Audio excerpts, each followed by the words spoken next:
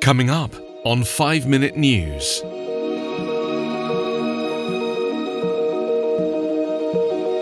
Hong Kong protests, rule of law on brink of collapse. US Supreme Court seems to back Trump on key immigration case. And Hillary Clinton under enormous pressure to run in 2020.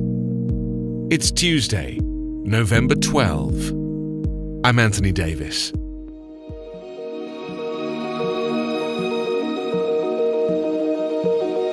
Hong Kong's rule of law has been pushed to the brink of total collapse after more than 5 months of protests, police have warned. The warning came as protesters clashed with police across the city today. At the Chinese University of Hong Kong, police fired tear gas and rubber bullets at protesters who built barricades on the campus. Earlier in the day, around 1,000 protesters rallied in central Hong Kong during the lunch hour, blocking roads. Protesters wearing office clothes were seen chanting, "Fight for freedom, stand with Hong Kong."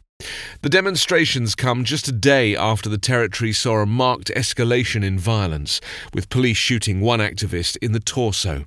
A pro-Beijing supporter was set on fire by anti-government protesters. The protest started in June against a now withdrawn plan to allow extradition to mainland China, but have since morphed into wider demonstrations, with activists demanding greater democracy and police accountability in Hong Kong.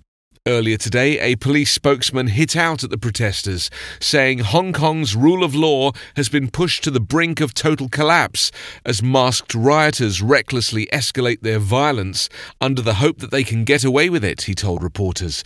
Clashes erupted at the Chinese University of Hong Kong, with police firing tear gas to disperse students, while at City University there was a standoff between students and riot police, which continued into the evening. Monday's protest saw 260 people arrested, bringing the number to more than 3,000 since the protests began in June.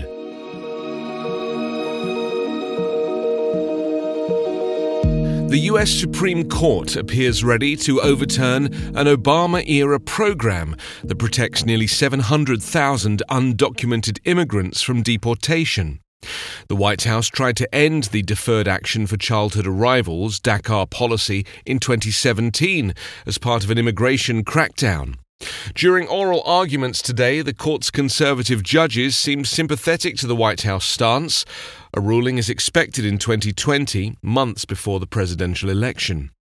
Barack Obama set up DACA in 2012 to protect immigrants who, as young people, entered the US illegally or overstayed a visa.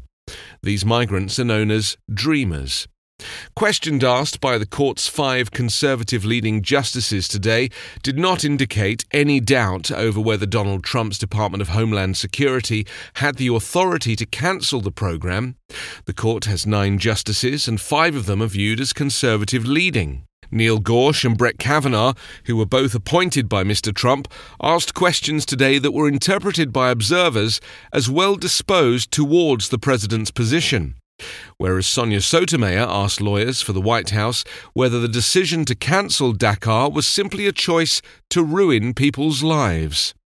Ruth Bader Ginsburg seemed to suggest the White House had not adequately weighed the impact of its decision to end the program, noting they said it was illegal and said nothing about the policy. Minutes before the hearing began, the Republican president tweeted, "Many of the people in DACA, no longer very young, are far from angels. Some are very tough, hardened criminals," he wrote. The DACA program bars anyone with a criminal record from enrolling.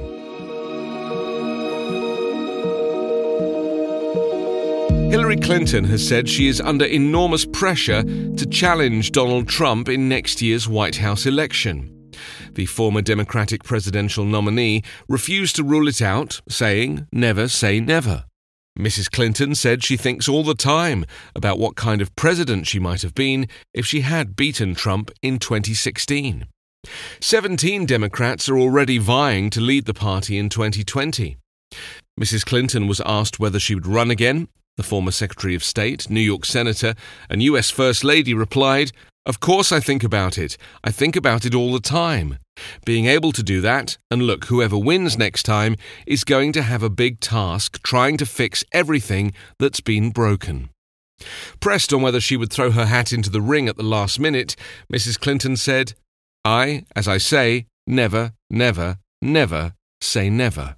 I will certainly tell you I'm under enormous pressure from many, many people to think about it. Mrs. Clinton did not elaborate on who was pressuring her to mount what would be her third White House campaign. Political gossip about whether Mrs. Clinton might jump into the White House race continues to set tongues wagging in Washington, D.C. You can subscribe to 5 Minute News with your favourite podcast app. Ask your smart speaker or enable 5 Minute News as your Amazon Alexa flash briefing skill. Follow us on Twitter at 5MinNews. 5 Minute News is an independent production covering politics, inequality, health and climate, delivering honest, verified and truthful world news daily.